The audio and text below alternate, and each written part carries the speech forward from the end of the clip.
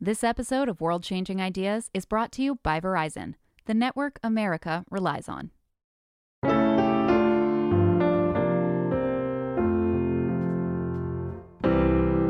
I'm Casey Finey, host of Creative Control. I'm Kate Davis, host of The New Way We Work. I'm Amelia Hemphill, host of World Changing Ideas. And you're listening to Fast Company's 2022 in Review, a special end-of-the-year episode with each of our podcast hosts. All right, so today we're going to talk about some of the biggest stories of the year from Fast Company, highlights from each of our podcasts, and some New Year's resolutions because, of course. But first, I want to start by asking everyone, how was your 2022? Amelia, as the newest member of our team, let's start with you. How was your 2022? Oh, thanks, Casey. Yeah, it's been really good. I think Really? the big words. It's been busy. It's been super busy. I feel like 2022 in England, the year COVID got cancelled, so everyone's been making up for lost time, cramming in as much as possible. So it's been super busy. But no, mine's been pretty inspiring, hearing from all these people trying to change the world. It makes you feel good. A half glass full approach. I love it. Kate, what about you? How's your 2022 been? So I wonder if we're going to be like a slow downward slide. With me at just rock bottom. With yep, you, because I know what's coming with you. But I will say my line that I thought of was as best as can be expected. I think that it's, I'm not maybe as optimistic as Amelia. I love that sunny attitude. But, all things considered, it was a big news year, as we'll get into. It was a lot of horrible, depressing news as per usual. But, personally, I think we are on the upswing. So as best as can be expected. I think there are a lot of hopeful things on the horizon, too. Yeah, sure. That's great. I love that. So, Casey, how was your 2022? Tragic. I don't want to be that presence in the room, but this really has been, a lot has been going on. And I feel like I am doing my best to maintain that optimism, to keep going. But I have learned to have a very healthy distance from the news cycle. I take in what I need to take in to stay abreast of the situations, but I am very quick to not do any deep dives. I'm not going to get into any think pieces or any real, I can't do it. I'm at the point where I just really need to have, and that's weird to say as a journalist, but I feel like it's even more important for me to have a distance from the news cycle. So I am surviving. And this year has been a lot. It has been a lot. And I feel like it's been a year that I feel like we are in a permacrisis, which is one of the words that was, I think, shortlisted for the word of the year. The word of the year was actually goblin mode. And Kate, you highlighted this story. So I want you to sort of tell us a little bit about this. There's a couple different outlets that put out their word of the year. I think like Merriam-Webster does one, Washington Post did one. I think there's a couple different ones. So, and it was funny. I looked back at the word of the year for the last decade, and it really kind of highlights like, oh yeah, that's what was happening that year. Like the year of Me Too, I think it, was something to do with sexual harassment. Yeah, this year, the couple words that have been floated are goblin mode, gaslighting, and permacrisis. And so what is goblin mode? See, I didn't know. I had to look it up, which shows sounds like a good name for a band. Yes, right? It's like how out of touch I am. But I think goblin mode is like where you just kind of give up and just like feel like consuming a bunch of junk food and like laying around like binge watching things, and like you're just like blah. You're in like goblin mode. It's a slang term that describes a type of behavior which is unapologetically self-indulgent, lazy, slovenly, or greedy, typically in a way that rejects social norms or expectations. Now, whomst here among us has been in goblin mode in 2022? I love that journey for us. Well, it's like, I guess that along with permacrisis really go hand in hand, right? It's like it's all become too much and you just give up. I mean, maybe it's a little bit hand in hand with the topic that I talked about a lot on The New Way We Work, quiet quitting, which is also kind of just like giving up, disengaging. It's all, like you said, Casey, like it's all like gotten to be too much. And so some people have just gone into goblin mode. Amelia, are you in goblin mode? Well, I think we need some more good news, guys. World-changing ideas, there's always hope out there. Please. But I do live most of my life in goblin mode. I think that's pretty standard, no? Why are we all pressuring ourselves to get out of goblin mode? This is true. This is true. That's part of the return to office, right? I don't want to have to put pants on again and leave my home. Right. No, I haven't worn jeans in years. Why would you subject yourself to that? And that's the thing. There's been so much big news highlights that have all unfortunately been mostly terrible. I mean, there's Russia's invasion of Ukraine. I mean, Elon Musk doing whatever Elon Musk is doing over at Twitter. Florida's Don't Say Gay bill. There's been so many terrible things. And we could talk about those, but I'm curious to hear from everyone. What is a positive news headline from this year? Well, that's a hard question. Amelia, I feel like you're our resident optimist. Oh, guys, I've got so many. I can give you a rundown. Maybe I should save those for when we're talking about the podcast. This is true. But, there've been a lot of amazing scientific breakthroughs, medical breakthroughs. We had COP27 this year. Supposedly people are trying to do stuff about the environment. I think we need to change our echo chamber maybe onto only good news. This is true. But we are in a crisis of information, though, aren't we? It's too much. That's very true. But I have been particularly excited with the James Webb Telescope images and everything that's coming out of that. Yes. That has been my saving grace in 2022 as a amateur science nerd and astrophysics light. I don't know what I'm talking about when it comes to these things, but I love it so much. But it's just been my saving grace of this year. I think it's some AI art. That can stop. The amount of people who keep uploading their photos in that AI art, that may cease. And I feel like, are people reading the terms and conditions of that? Oh, do they know what they're giving up? Literally happens every year, right? Where it's there's this new meme where you upload your picture and it's you guys are just giving your information away. Your facial. Yeah. We swerved back into bad news. Well, here Amelia lobbed a really good, and we're nope, and we're just and the ramifications of it all. Well, nope, can't have it. And then here I'm sitting here thinking, okay, what's a good thing I can say? What's a good thing I can say? And I don't want to. I mean, one of the biggest news stories I think of 2022 is the overturning of Roe v. Wade, and we at Fast Company, I'm really proud of. We had a great package called the Business Case for Abortion, and we've covered abortion access pretty regularly. And I do not want to put a positive spin on overturning Roe v. Wade. However, it has churned a lot of innovation. It has churned a lot of power of the people. In my home state of Michigan, where I am, there was a ballot initiative that got the most signatures ever. They changed the state constitution. It's really kind of these big stories like this have catalyzed. Am I saying the wrong word? Have made people really kind of take action, and we've seen the power of collective action in a big way this year. For sure. And sort of real life collective action, right? I feel like over the last few years, we've sort of just been clicktivists. You sort of like something on social media and feel like you're a voice for change. But, this year we've seen people really taking to the streets, kind of coming together and actually protesting for things. It's pretty powerful. Absolutely.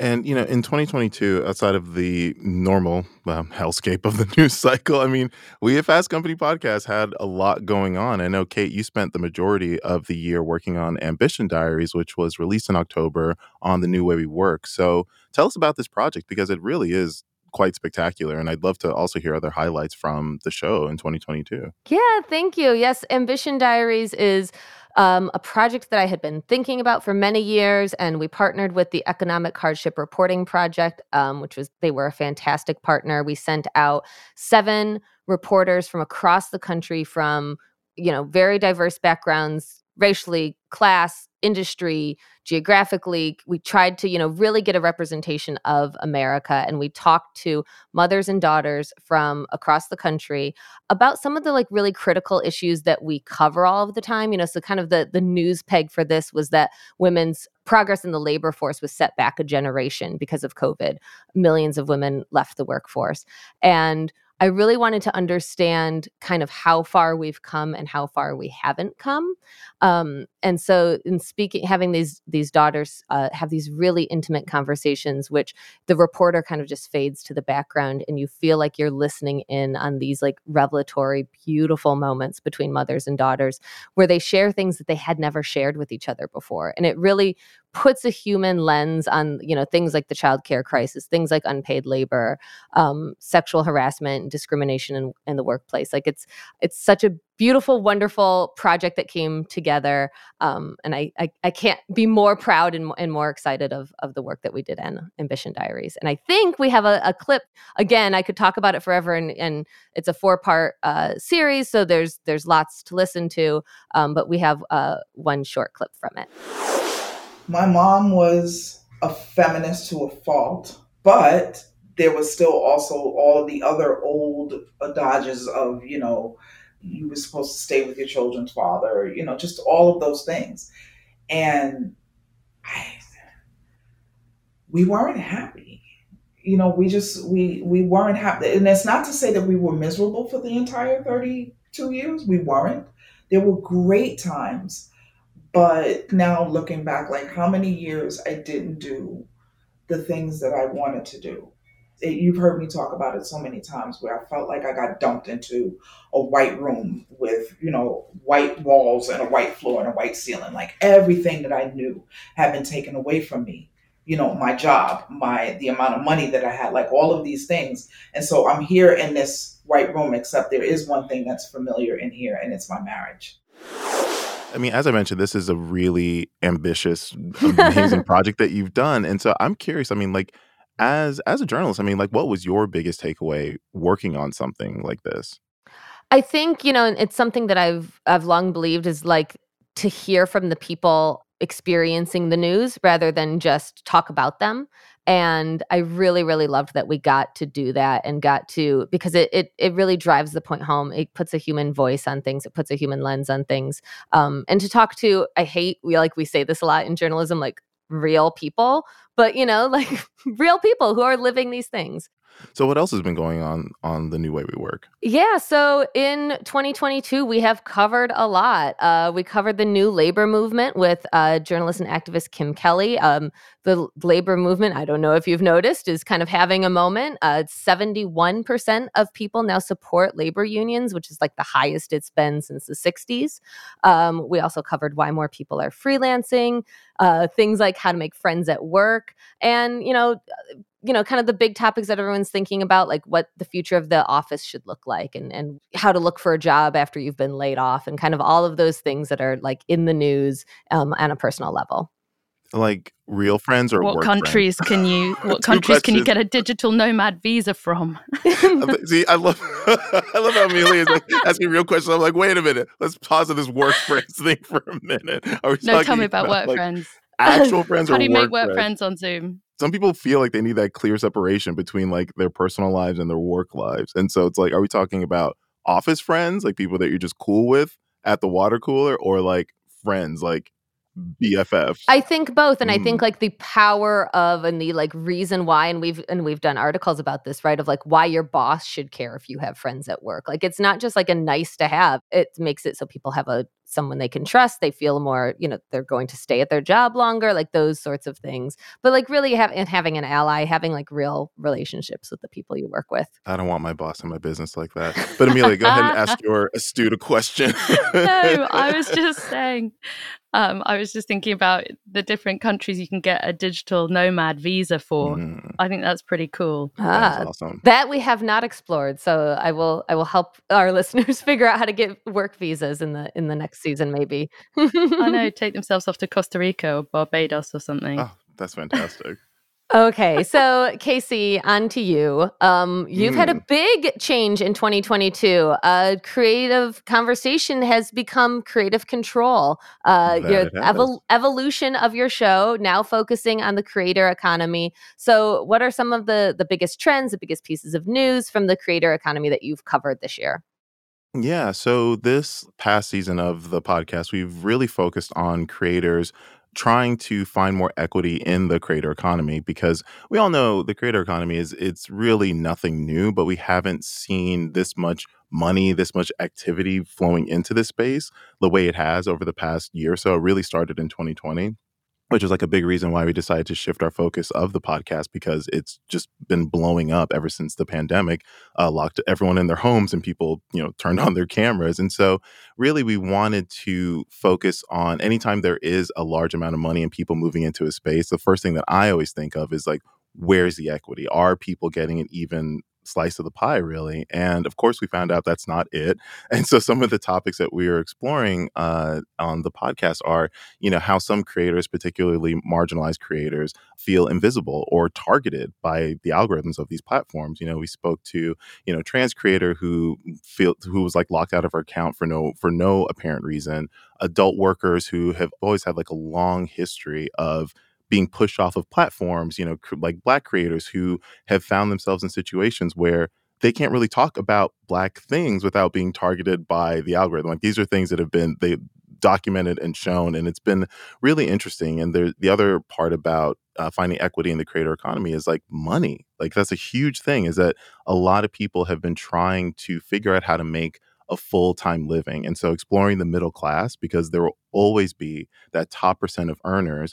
But from what I've heard from creators, a lot of them are okay with not ever reaching the point of having hundreds of millions of followers and getting these $1 million brand deals. They just want to have a decent living. They just want to be in the middle class. And that's very, very hard to accomplish. And in one episode of the podcast, I talked to this Twitch streamer, Mitch Long, and he had a lot to say. It was probably one of my favorite interviews this past season, because he was very amped up about what Twitch should be doing, what they're not doing. And long story short, it's really they're not paying their streamers enough. So we have a clip of it that we'll play right now. This business is cyclical. The one thing that's not cyclical is rent, is insurance, is making sure your bills are paid, is keeping extra money in case something happens, right? And when you're on a 1099, which this is a 1099, you're a contractor with Twitch. You are not a full-time. There's nothing guaranteed. They owe you nothing. That's another thing you have to understand. If they change the splits or something happens, you get sick, you get COVID, and you can't stream, you're not making any revenue. You have a little bit of subscription. So the diversification that you're talking about is so critical, because if one lever falls, you still have all these different things. That's why, like, a creator will tell you, I'm doing YouTube, I'm doing merch, I'm doing products. You just have to get your hands in so many different varieties to create different revenue streams, because this business is cyclical. It's really hard. It's really, really hard to make money on here. Oh my God, I love that. What's not cyclical? Rent. Like, exactly.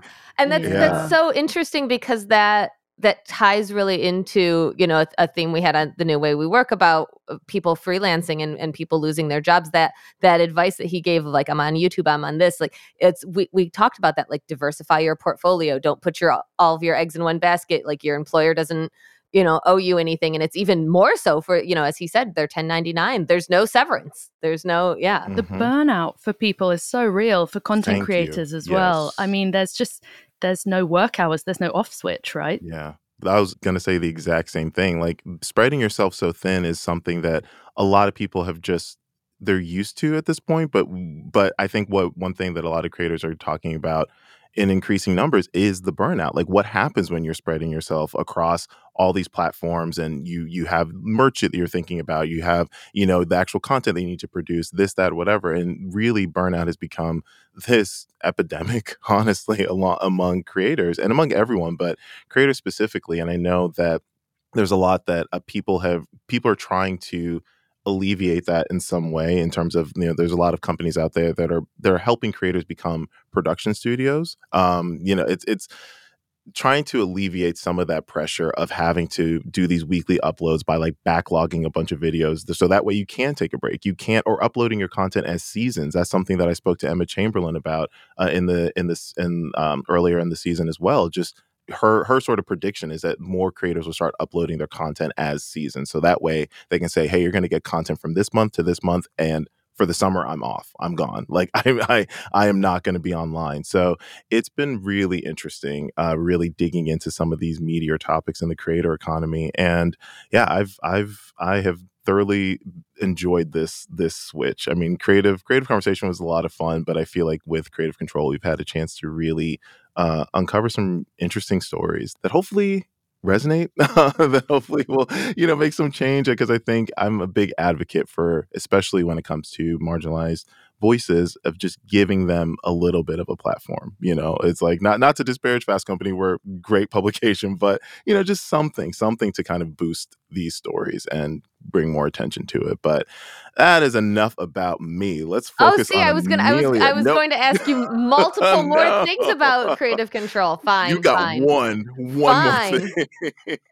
Well, I was going to say about the payment. You worked with Harris Poll this year to kind of poll people to find out how much they are willing to pay the creators that they love.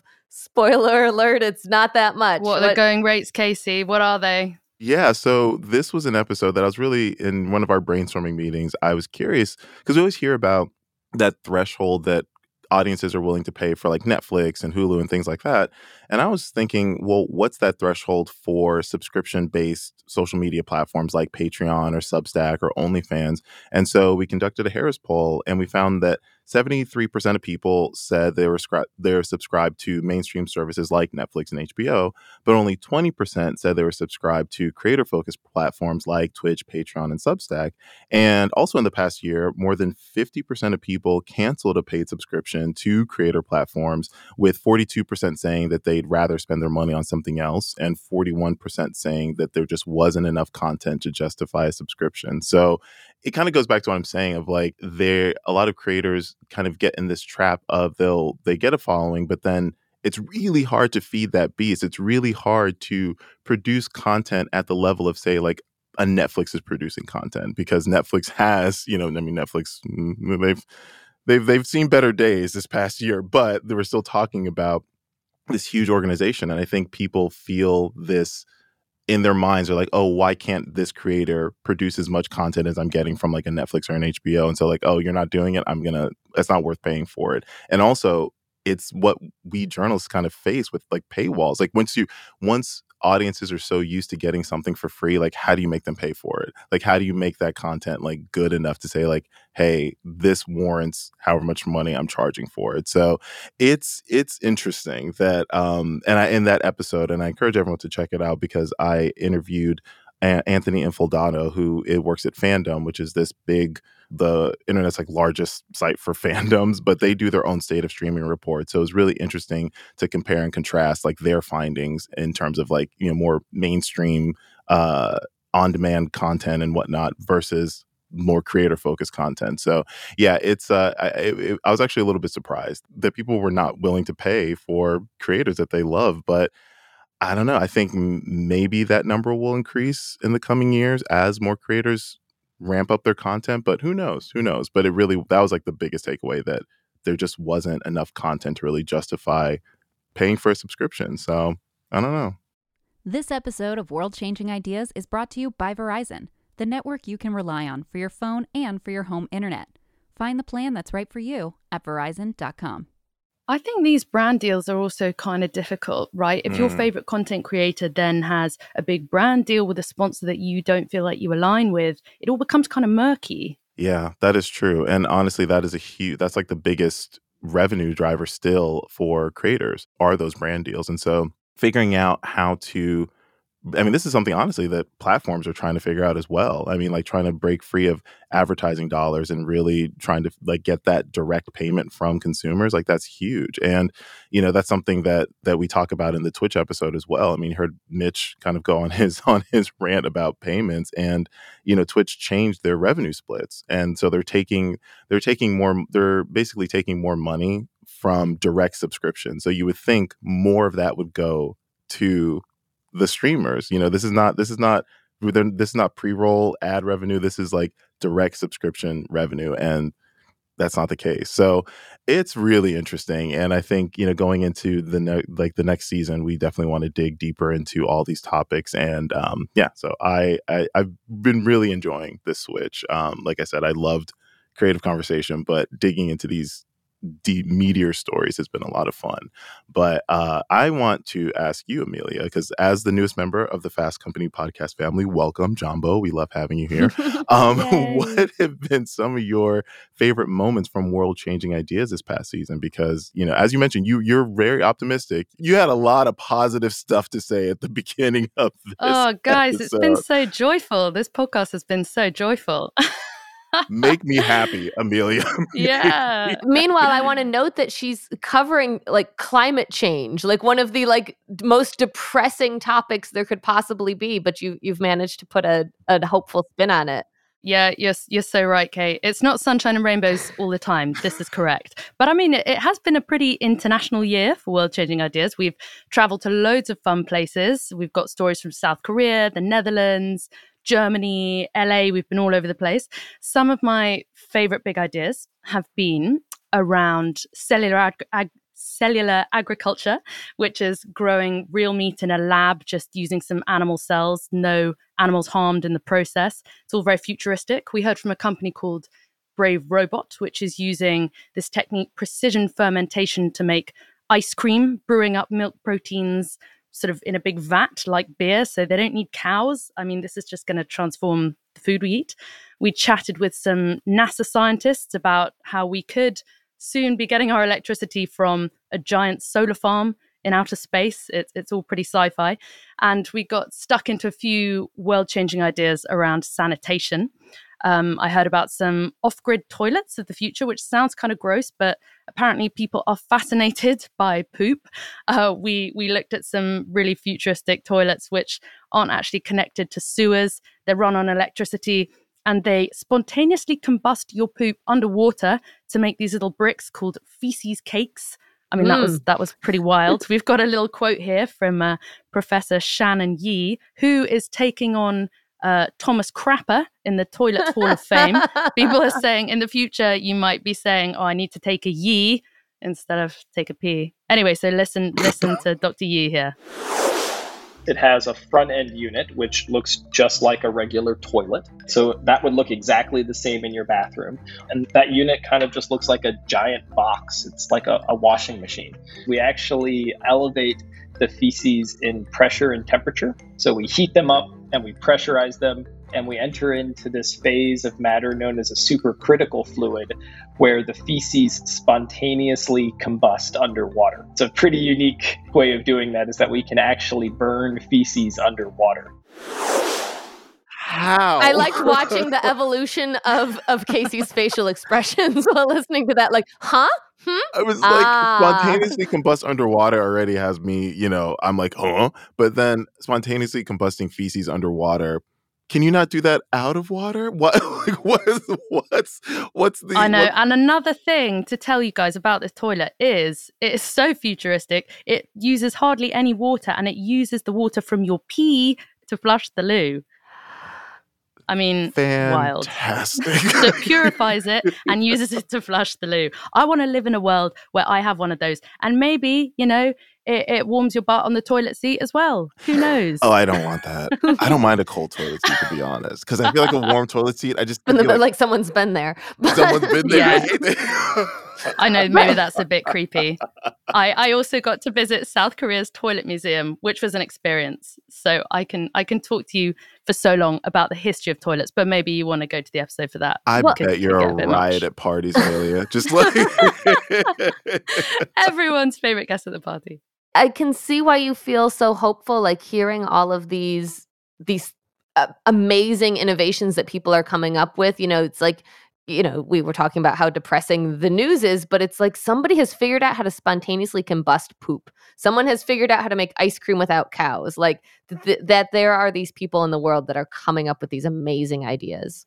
It is great. And we've had some awesome guests as well. So we spoke to the Global Chief Heat Officer. I mean, that is now a job you can have. She's in charge of dealing with extreme heat and rising temperatures around the world. Some of the Global South's most high-profile youth activists who are campaigning for environmental change. And they had some pretty interesting things to say about how to make your story memorable to stick with people if you're trying to change people's behavior.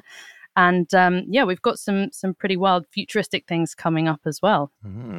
I can't wait. And I'm curious, knowing that you are in the space and you're thinking about it a lot, where is there room for innovation? Like I guess, like what's a problem that you feel like someone has yet to really tackle in an innovative way? Yeah, there is a lot of those. Yeah. What's your top I think one? there's space for innovation everywhere. So I think for me, it's really plastic. Like plastic trash is just, that really, really gets me depressed, because you think you're dealing with plastic trash, and then we've got the microplastics, and just the economy is not supporting recycling.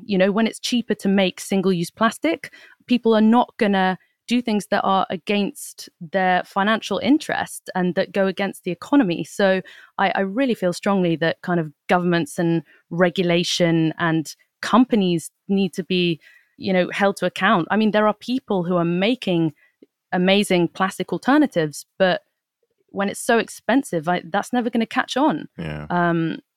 As you were saying, people need to pay bills. Yeah.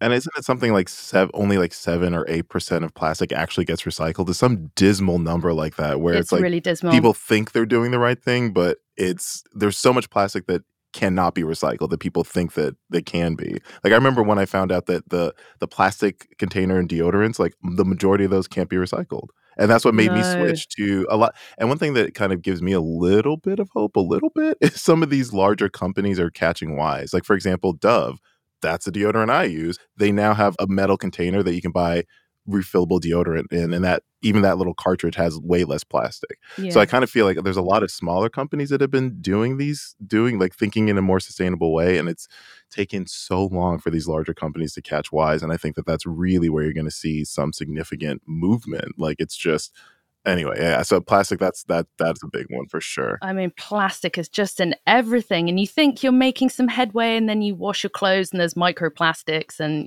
that's it for the dolphins. I read just recently that a really horrifying thing that's going to stick with me forever, and now it can stick with you, Please is share. that we ingest about a credit card's worth of microplastics a week. That is, yeah. Through our drinking, air, food. We're just consuming. We must be half made of plastic by right? now. And that's why you'll live forever, because I'm 90% plastic at this point. I am. I'm getting this filter water bottle for Christmas. I've got so paranoid about the microplastics, and it's going to filter everything out for me. And that will be that. Unless the filter has plastic in it. It is probably made of plastic. Permacrisis. It's gone full circle. We're back at a permacrisis. That is permacrisis. Oh my plastic God. equals permacrisis. Anyway, so I can't really cover that much because it makes me too depressed. We took your optimism and we found a way, Amelia. Casey and I have broken it. But here's the thing. I think breaking me down. I think we can pull out of this nosedive by talking about New Year's resolutions. I'm the most unqualified pilot for this. I'm usually the one that's driving us down, but we're going to share our personal New Year's resolutions in a minute. But first, Fast Company has written extensively on tips for making New Year's resolutions. And Kate, you've collected some of your favorites, so please share with the class. Yeah, so New Year's resolutions is a big popular topic for us at Fast Company. In January, we slice it different ways every year, and it's always really popular. I get it. You want to feel hope and a chance to start anew in the new year. Well, I will bring you down first before I bring you up and tell you that only 8% of people follow through on the goals that they set in January, which means 92% of people who set New Year's resolutions don't keep them. But in order to try to be in that 8%, here are a couple tips, easy-ish things to do. So the biggest one is to set small goals throughout the year instead of doing a sweeping attempt at reforms in January and saying I am going to run a marathon, and then you don't run a marathon. To kind of break it into measurable improvements, things that you can actually kind of achieve, and you maintain that progress and you can check that smaller bit of the goal off your list, and you feel that progress towards keeping the momentum towards the bigger goal. My next tip is to remind yourself why you want to make the change in the first place. I think a lot of people make New Year's resolutions that are I want to be a better person. I want to do these things that I think I should do. But if you don't have a reason to do it, you're most likely not going to do it. And so some are really deeply personal, people who who decide they want to quit smoking because they want to stay alive for their children, or they want to like, or even on a smaller note, like they want to play softball and not get winded or something like, but like a reason why you're doing it that's beyond just like, I think I should do this, or it sounds like a good thing to do. Because who needs a reason to be a good person? Yes, right. But I mean, like something so vague, of like, oh, Right. I'm going to do this thing. But like, do you actually want to do that, or you think you just should do that? So you're telling me I don't need to be a better person? No. I love that. Thank you. That's continue with your tips. No, that's fine. That's what I'm taking away from what you just said. I have carte blanche to be trash. So thank you, Kate. You're welcome. You're welcome. And then my last tip is to create a plan for dealing with like setbacks, because inevitably you are going to like miss a day if your New Year's resolution is to run every day. And we have an author, Gretchen Rubin, who's written about this for us before, and she's called it the what the hell phenomenon, where like a minor stumble becomes like a major fall, and you're like, oh, well, I can't do this anymore, so now I'm just not going to do it at all. And so it's kind of building that crushing pain of failure. Like, oh, I didn't follow through, so I guess I've broken my New Year's resolution, is like to plan that that's going to happen, and to have a plan that like when that happens, I'm going to still then reset and go back to it. So it's all of these kind of boil down to like, don't make yourself a big promise that you can't keep on January 1st, and kind of like look at it in smaller bits. That's fair. So what's your New Year's resolution, Kate? Well, in that vein, I will have really cheesy/easy ones. Cheesy and easy, baby. Cheesy and easy. That's the Kate That's Davis me right way. now. This yellow, I'm cheesy and I'm easy. Ow. Anyway, That's the Kate Davis 2023 brand. So I have found success in the past with doing things in small doses. I have, had wanted to write a novel for a long time, but like writing a novel is a big, lofty goal. So I instead said, I'm going to write for 20 minutes every night. And I kept that up for a year. So I've been taking tap dance for a while, and I'm still in the beginner class. And so my goal is to get to intermediate class, and I'm going to do that by tap dancing for 10 minutes every day. That's so cool.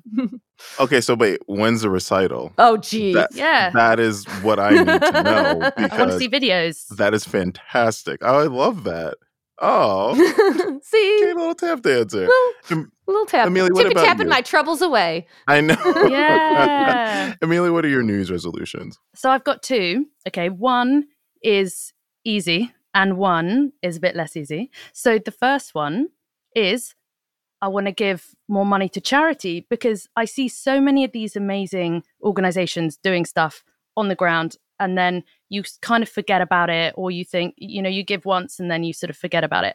And I think, okay, solution to this, just set up some automated payments. I'm thinking of it like, I just want to buy those charities like a coffee every month, $5, have one less coffee a month, and set up some auto payments so I can't fail. How good is that? Smart. That's great advice, because I think that's what a lot of charities, suggest people to do. And I've done that with a couple of the charities that I donate to, the monthly automated things. So it's just there and you totally forget about it, and it's part of your budget, and it doesn't hurt, it's like, yeah. So that's a good one. My slightly harder one, I've been inspired by our producer Avery, and I want to compost stuff. We are having a soil crisis right now, according to the UN. So we need to be composting to save the soil. So, I'm going to get a worm bin for Christmas and feed it my coffee grounds. Nice. I love that. I mean, and your food waste. Apparently, it's quite easy to do. I'll let you know. Yeah, let me know. Because you need like a bin that closes so you don't have this like smelly stuff in your kitchen, but you can bury it in the garden and then you feed your worms. I'm a bit worried the birds will eat these worms, but I'm X out of this because I live in Brooklyn. I don't have a garden. But I have been looking into, there's a company, I can't remember the name of it, but they make like a tabletop compost bin that's like, it doesn't have the smell, anything like that. But they're expensive. They're really expensive. I'm like, barrier to entry. It's bad. Yeah, that's an issue that I feel like a lot of cities need to look into, because it's very hard to get a compost bin, because you have the recycling bin, your trash bin. It's actually kind of hard. Like some fancier neighborhoods. New York City tried to start a composting program several years ago, and they delivered little compost bins to all of the apartments, and we got one. Ooh. And our landlord told us not to do it because he said, will get fined. People won't separate it correctly. And I think the city, I don't know why, but I think the city scrapped the program in part because it, I'm going to look into this for you, Kate. Thank you. Please do. And I'll find your nomad visa and you find out why New York City scrapped their composting. Why are we not composting? Seriously. Yeah. No, that's a really good resolution. I like that. Thanks, guys. I guess. All right, Casey. Well, in doing a full 180 from what you suggested of doing something small, it's not even You're that like, I necessarily listened to your big. tips and I'm not doing like, any of them. Got it. Love it. Anyway, though. 92% fail. Go ahead. No, but here's my He's going against the grain. So I want to do at least one creative thing a day for the next year. And when I say creative thing, I mean it can be a sketch, it can be a short, it can be like a really short story, it can be a poem, it can be a recipe that I make up. I feel like I want to free myself of this idea that the muses have to strike me in order to do something, like kind of to your point, Kate, of writing a novel. I mean, it's really, I get in my head a lot for the projects that I want to do because I feel like, I'm just going to wait until I feel inspired. No, I want to make a schedule. I want to have more discipline, but also I want to free myself of the idea that something has to be perfect for it to exist. Yeah, you have to make a lot of crappy. My novel's really bad. You have to Kate, don't say that. You have to produce a lot. I don't believe it. It is, but you have to. There's a couple gems in there, but that's kind of the point, right? That's the thing. You have to create a lot of crap. Right. No pun intended with the toilet. But everyone loves crap. But you have to make a lot of bad things to get some good things. And so I think that's a great resolution. And that's kind of along the lines of writing for 20 minutes a day or tap dancing for 10 minutes a day. Right. Like if you make a date with your creativity of just I'm going to sit down and it's going to be a stick person that I draw today, but at least I did something. It's just doing something with your hands, isn't it? I feel like I went Exactly. all today and I literally just typed on my computer. I did nothing. Maybe I stroked the dog. That's the thing. It was That's doing the something with your thing. hands. I know. And for me, it's anybody all my friends know that I'm making soap. I make my own lotion. I make candles. I bake bread. I do all of these things, but I just feel like I want to start just documenting them a little bit. I want to start just making more time for these things, really. And so I'm holding myself accountable. I'm making this declaration that I want to do at least one creative thing a day for a year. And you'll have 365 things. There you go. I'm and honestly, I feel the more I think about it, the more excited I am about it. And I don't feel daunted by it. So that's how I know that I may get this done. Do you have a creativity buddy to keep you accountable? I'm recruiting them. Yes. No, actually I am. Yeah. That's another really good tip that we've covered a lot is having somebody that holds you accountable or holding yourself accountable by saying it publicly on a podcast, by posting it somewhere, by saying it in a way that, that somebody can follow up with you and are you doing it? Yeah. I'm not kidding. Just last night, I was scripting out because I'm going to make a video and post it on Instagram. And I do not post on Instagram, but I feel like if I make this very public declaration, that will light a fire under me to do it. Are you going to document all of the things and post all of the things? My plan is that if I make something that's actually great and I really like it, then I'll share it. But mostly it's just going to be me. So in March, day whatever, if I do something really cool, I'll be like, hey, here's this. Yeah. But I think at the end of it, I'm going to keep track of it. And I think it'd be a really cool thing at the end of a year, just to say here's just my 365 creative things that I've done. So I'm excited. Yeah, show us the failures too. I love a bit of. Oh, it's gonna be 98% failures. Yeah, my novel is 98% bad. Yeah, exactly. We can all relate. I scroll on TikTok and I see people oh, this is how you draw this, or this is how you paint this. Here's this painting technique, and I'm like, oh, I want to try that. And so actually, again, last night I scripted my little declaration out, and I also went through my TikTok and started pulling all my inspirations because I want to just do these things. So. Just being more creative and, like I said, doing one creative thing a day for a year. Well, in December 2023, we can come back here and see. And I'll have a very long slideshow. See if you fit in the 92% or the 8% of people who kept or did not keep their resolution. You can then write a book about what you learned from that year. There you go. I'm just telling you. This is just, and the Kate is going to be you and me, bestseller. Number Yep. one, number two. Oh, yeah. Wait, Yeah. which one am I? Number one, please. Thank you. I don't think Thank you. anybody Thank you. cares. But this has been fun, everyone. I appreciate it. And, that's going to do it for this episode. I mean, we will be back in the new year with more great podcast episodes for all you listeners out there. But before we go, we asked some of our colleagues at Fast Company to record their resolutions as well as some of their families' resolutions. So we'll leave you with those.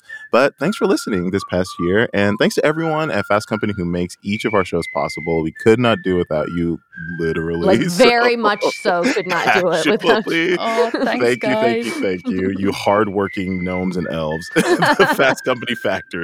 So happy holidays, everyone, and happy New Year.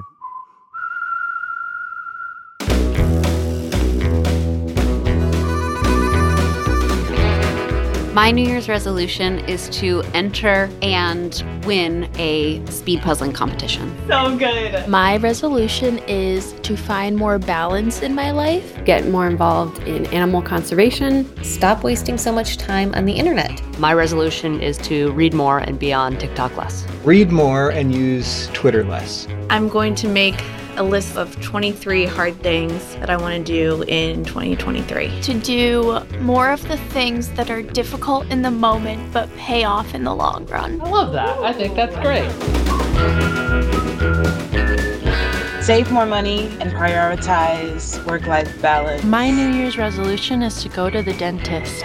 My New Year's resolution is not to go to the dentist. I'm a little crunchy. This year I really want to get away from plastic, so I'm going to get plastic out of my bathroom. And I chipped a tooth a little bit. My New Year's resolution is to drink less alcohol and sleep more. So I need to go, but I don't want to go. I want to sign up for a dance class. I'm going to the dentist for the first time in 5 years tomorrow, everyone. Fuck.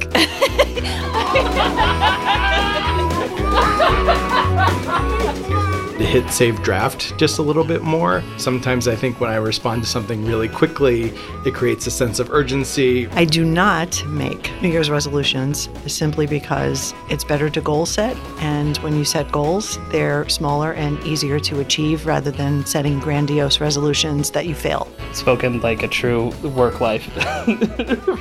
Learn how to French braid hair. To do something creative like singing. To improve upon my writing. Writing music. And write more cards to people. Write and possibly finish a fucking script. 30 minutes of exercise. Also to keep improving upon my driving. This one's probably the toughest and most unlikely given my age, but learn how to do a cartwheel.